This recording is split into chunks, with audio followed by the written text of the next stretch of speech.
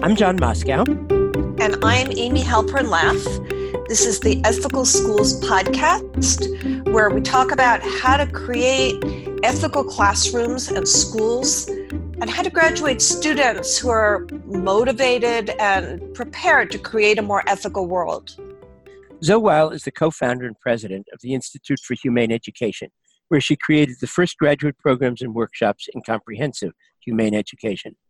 Zoe has given 6 TEDx talks and is the author of 7 books, including The World Becomes What We Teach, Educating a Generation of Solutionaries. She holds master's degrees from Harvard Divinity School and the University of Pennsylvania, and her new blog appears in Psychology Today. Welcome, and thanks for joining us.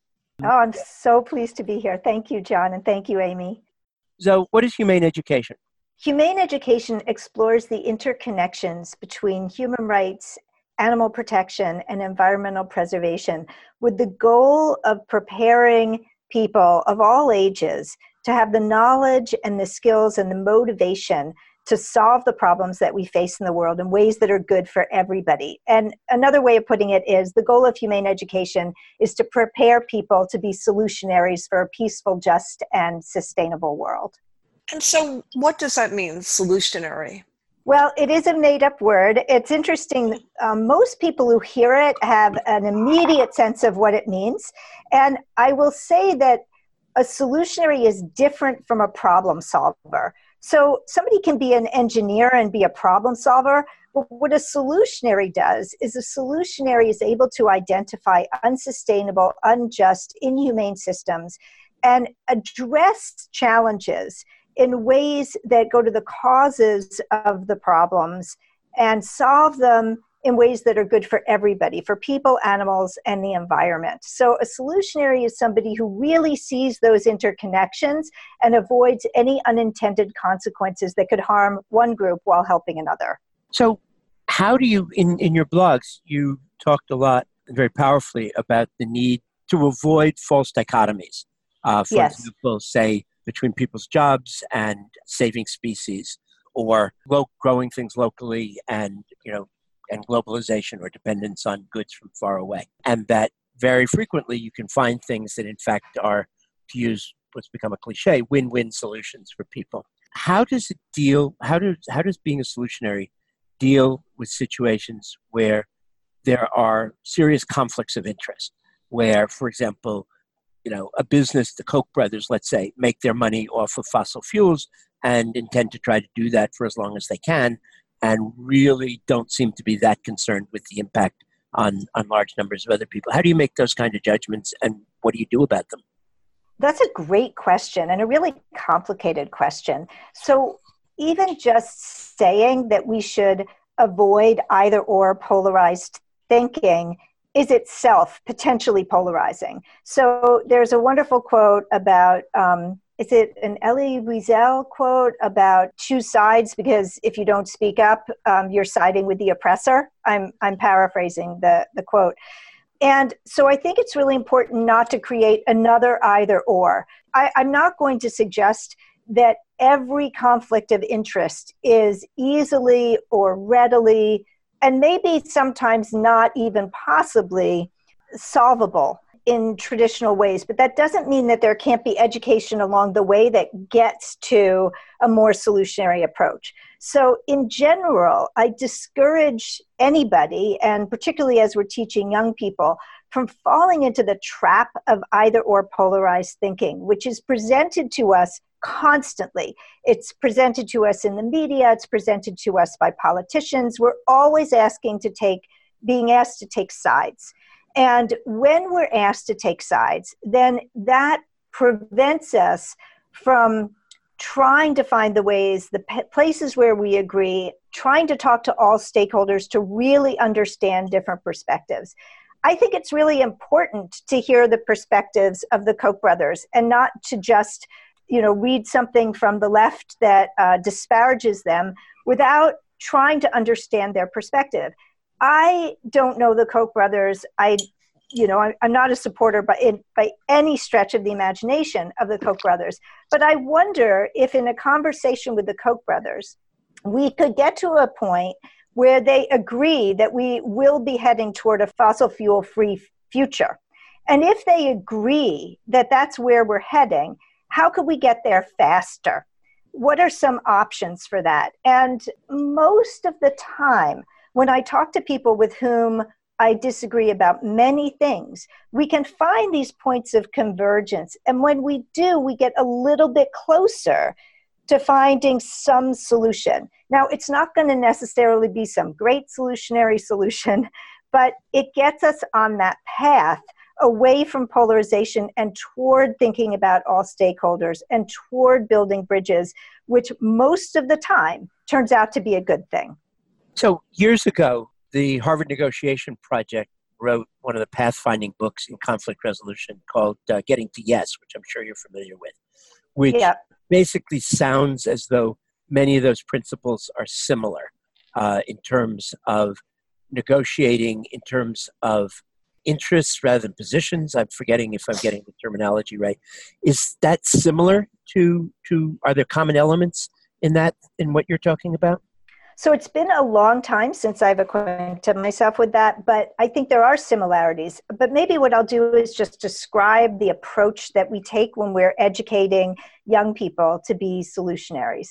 So we ask them to research whatever problem they are wanting to address, to research it really thoroughly, to find out everything that's already been done to solve the problem, and to find out all of the stakeholders. So when you're going to address a problem, if you ask yourself, who is harmed by this problem and who benefits from the problem, you're going to find many more categories are harmed than you initially thought. So for example, let's say you wanted to address the problem of the growing incidence of type 2 diabetes among children. So if you ask who's harmed by the problem, the first thing that's going to come to mind is, well, those children are harmed and their families and friends are harmed. But if you keep digging deeper, you're going to find out, oh, there's way more harm. And the reason there's way more harm is because the systems that are contributing to the rise of type 2 diabetes have to do with our agricultural system, our political system, our economic system, all these systems. And in fact, the same things that are contributing to the rise in type 2 diabetes are contributing to the rise of terrible animal cruelty and factory farming, to monoculture agricultural crops that are the feed for animals, and the process of which is causing ocean dead zones as fertilizer runs off into the Mississippi River. I mean, all of these interconnected problems. And so you realize, oh, there are so many more harms than I even thought about.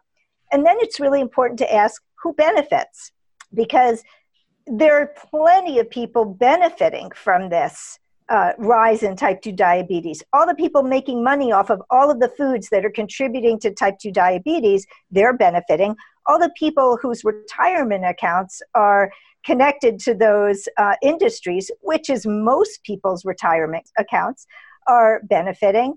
Politicians are benefiting, lobbyists are benefiting, hospitals and doctors are benefiting because it costs a lot. They're making a lot of money off of sick people. So many people are benefiting. So once you understand who's benefiting, who's harmed, and all of those connections, and you begin to talk to those stakeholders, you see these complicated interconnected systems. And then as you're looking for strategies for addressing the systems that are causing this, you find little points of leverage. You find places where, if we could tweak that, then all of these other things could fall into place. But you want to make sure that you are considering those who are benefiting so that you can say, hey, you'll be able to benefit in these other ways. Here are other ways to benefit that don't require that we can continue to produce foods that make children sick. So that's our approach. And I think that it's taking into consideration stakeholders, like you were just suggesting, finding the common interests, but it's also digging deep to find the mindsets, the worldviews, and the systemic structures that are all interconnected and contributing to the problem. Yeah, I love that approach. So it's, we find often, though, that kids themselves are experiencing trauma. They're hearing about climate change. They have relatives who are being deported, they experience violence in their communities, perhaps racism. So how do you create a classroom environment that encourages solutionary thinking, given where these kids are coming from often? That's a great question. And, it's not only the kids who are experiencing trauma and who are disenfranchised and who are experiencing racism and bigotry of different kinds.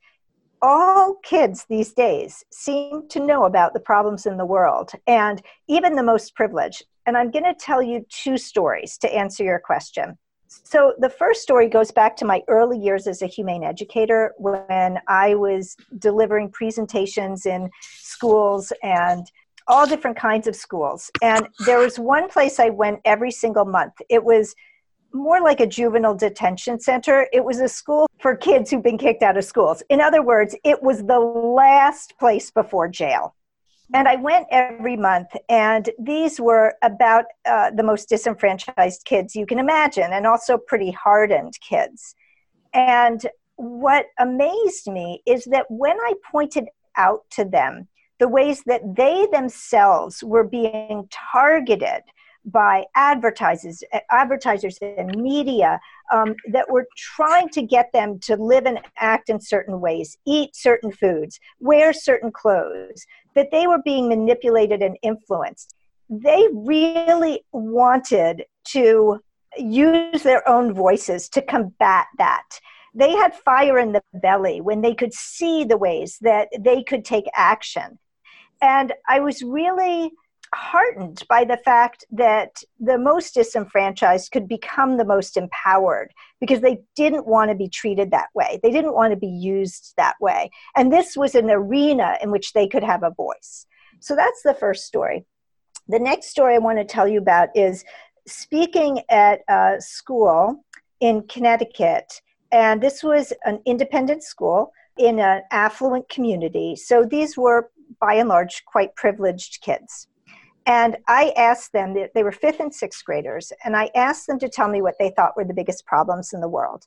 And they filled up a whiteboard with all the same problems that older students and adults would name. In fact, one boy said sex trafficking, and these were 5th and 6th graders. Wow. So they were not learning about this in school. They just knew about this. This is the era that they live in. And so I asked them to raise their hands if they could imagine us solving these problems that they'd named. And of the 45 kids in the class, only 5 of them raised their hands. Only 5 could even imagine that we could solve the problems that they'd named. And that was the most sobering moment at that point, I'd been a humane educator for about 25 years.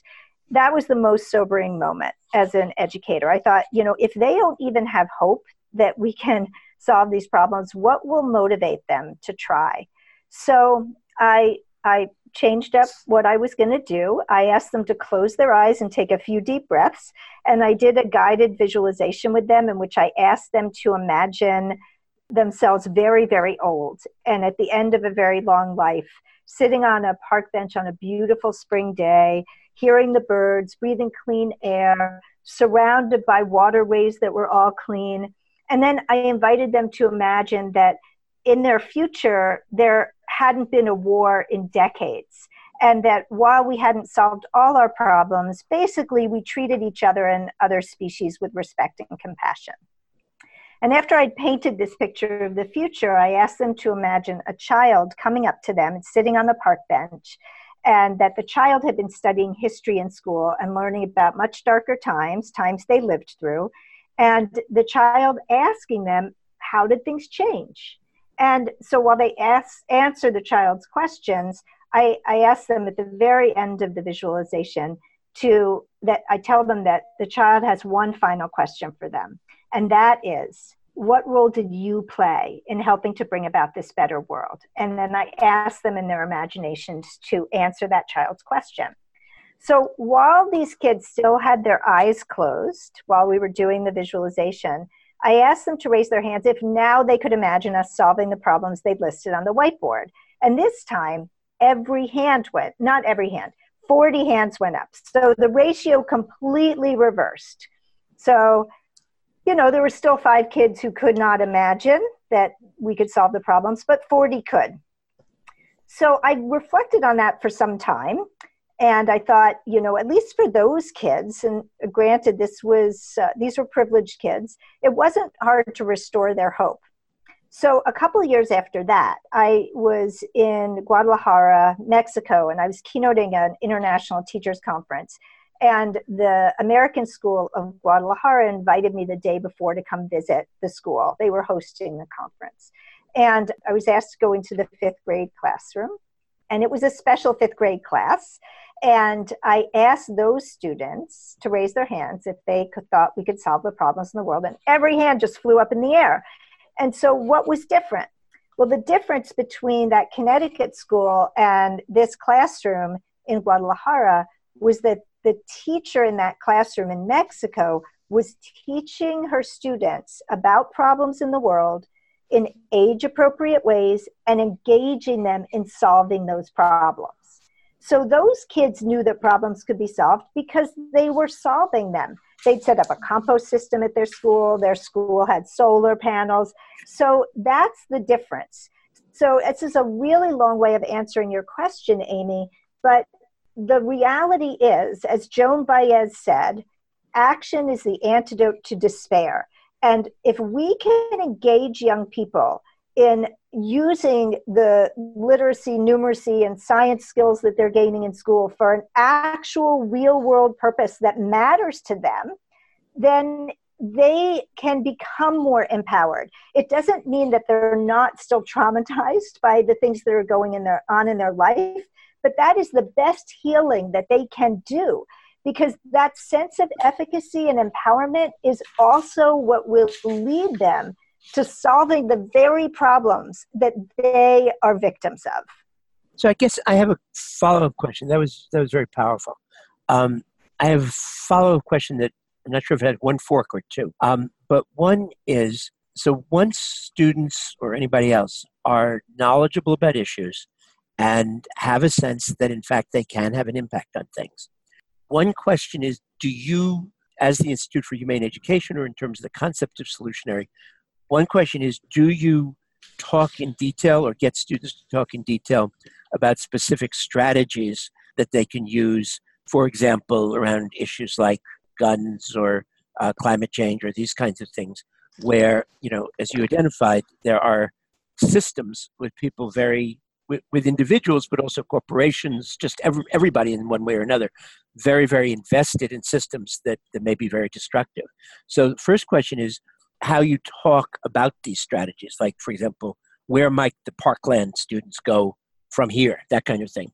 And the other thing that I was thinking about as you were talking is, I don't know if you know the work of Grace Lee Boggs, but in her latest book, the last one before she died, The Next American Revolution, she sort of was moving away from the idea of advocacy and towards the idea of, I guess, self-help. People just in Detroit, for example, growing gardens, doing things like that, building a movement from the bottom up.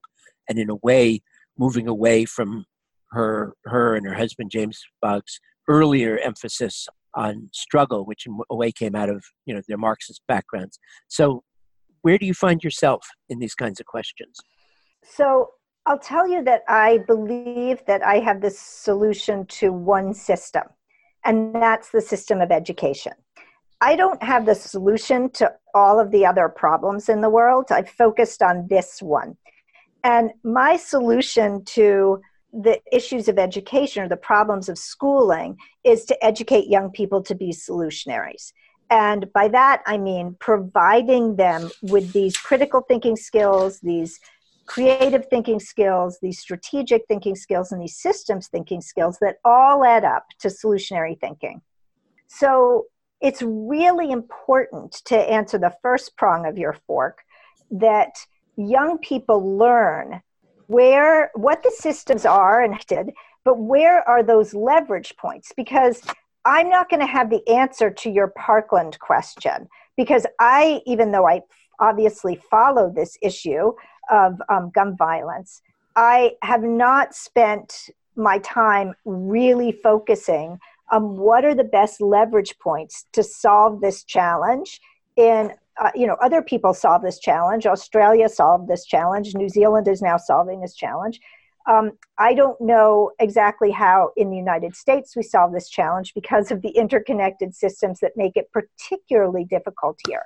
However, what I would say is that if those, not just the Parkland students, but all of these students, all of our students in the whole country, for those for whom this is a particular concern, what I would say is that it's really important that in their education, they get to spend time focusing their learning skills on solving this problem.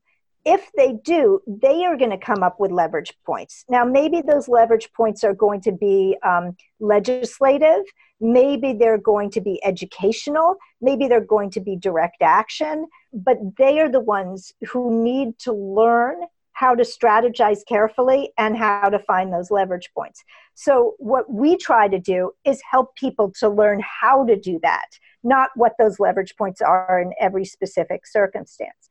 Now, to answer your next question, this is another area where I think everybody has to decide for themselves what it is that is the best path for them to make a contribution. Now, if Grace Lee Boggs felt at the end of her life that sort of localizing the work and the community autonomy was the best way for her to do it, more power to her. For other people, it's going to be a different approach. Some other people will stick with advocacy. Some will focus on education. Again, some will focus on legislation. Some will want to solve a problem through innovation, through being entrepreneurs, like creating brand new systems. And there isn't one way to solve problems. And there is potentially a similar path, but there isn't one answer for every problem. I think that answers your question, does it? Yeah. It's a very interesting and thoughtful answer. You know what? I want to add one more thing. In one of my TEDx talks called How to Be a Solutionary, I invite viewers, and in this case, the audience was high school students, to think about answering 3 questions. What are the issues I care most about? What am I good at? And what do I love to do? And if we can find the place where the answers to those 3 questions meet, we suddenly discover that we may have put ourselves in a perfect position to achieve our life's mission, our life's path. Now, young people may not yet know what they're good at. They might be just finding out the things they're good at. But still, if you find that place where what you're good at and what you love to do can be in service, and then you discover, oh, I'm good at this too, you add that to your repertoire, and it really sets you up for a deeply meaningful life that contributes to solving problems in a better world. Yeah, I think you're right. One pattern that I tend to see is students who do focus on a particular problem. Perhaps it's a problem they've read about or have been exposed to, and don't see some of the interconnections. And, in truth, all these systems of injustice and environmental degradation are related. And that's a challenge. And I think that, one of the things that we try to do at the Institute for Humane Education is, we've produced a rubric for analyzing your solutions on a solutionary scale. And so it really asks very specific questions. Are you going to the root of the problem? Is anybody harmed in this? People, animals, or the environment? If you constantly put that in front of people to ask themselves, what about if you're an animal activist? Well, what about people? If you're a human rights activist, well, what about other animals? If you're an environmentalist, well, what about the people who are going to be affected if we protect this forest from any logging at all? And now we have loggers who are out of a job. What do we do about that? So if we constantly put that question forward to people, then they'll get practice in thinking that way. So what I hear you saying is mean, we've been using the term, which we didn't create, but it's a really useful term, universe of obligation.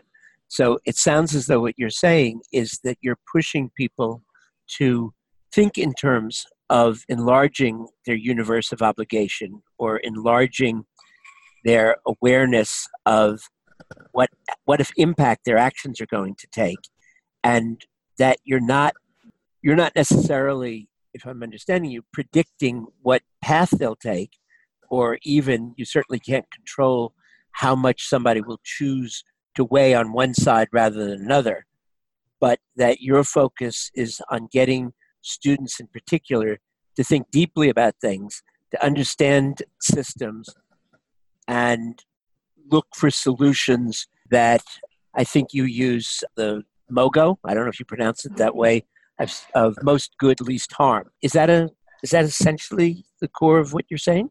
Yes. I mean, I use the term circle of compassion rather than universe of obligation, but they think they mean the same thing. And yeah, I wrote a book called Most Good, Least Harm, A Simple Principle for a Better World and Meaningful Life. And I call that principle MOGO for short, and MOGO just being short for most good. And, you know, it's such a simple principle. It's really like taking the golden rule and just expanding it a little bit and helping people to realize that our choices affect others, people, animals, and the environment all the time. And how can we become cognizant of that and expand our circle of compassion to include everybody who can suffer? Correct me if I'm wrong, but it sounds very Deweyan. It's similar to John Dewey's concept that we need to constantly think about the impact of our actions and to revise them in light of scientific advancements and social changes. Absolutely. So it's a 21st century adaptation of and expansion, of course. I mean, Dewey didn't particularly, as far as I know, didn't think a lot about animals, for example. And I'm not even sure that he talked that much in terms of around sexism and so forth. So obviously things are very different now, but it's interesting how some of the core concepts of how to approach things get adapted over time. Yep. And, you know, if you think that MOGO is an enhancement of the golden rule that's been around since as long as human culture has been around, you know, when the golden rule was sort of adopted by so many different religions and groups of people, it was so obvious. But it's really not obvious how you can do unto others how you want them to do unto you when the clothes you buy may have been produced in a sweatshop and the cotton harvested by children working as slaves in some other part of the world. I mean, these issues become so complex, which is why we have to address them on a systemic level. Because we can't, at this point, we can't solve our problems through boycotts and boycotts. We can't just say, well, okay, I'm not going to use disposable plastics, and I'm going to be vegan, and I'm going to get my clothes from thrift shops, and so we're all good. We can't solve the actual. Have to take action at really addressing the systems. And if we don't teach young people how to do that in schools, then those systems that are unjust and unsustainable and inhumane are just going to be perpetuated. That's why I feel like the core system, the root system underlying all others is the education system. And if we can just address and transform that and educate young people to be solutionaries, literally make that the purpose of education. If we do that, I really don't see any reason why we can't solve the problems that we face in the world. Thank you so much. It's just been wonderful speaking with you. Oh, yes. You're so welcome. Thank you. So we'll be back next week. Join us as we talk about the intersections of ethics and education. Visit our website, ethicalschools.org, where you can peruse the archives and subscribe to the Ethical Schools podcast and newsletter. We're on Twitter at Ethical Schools. Till next week.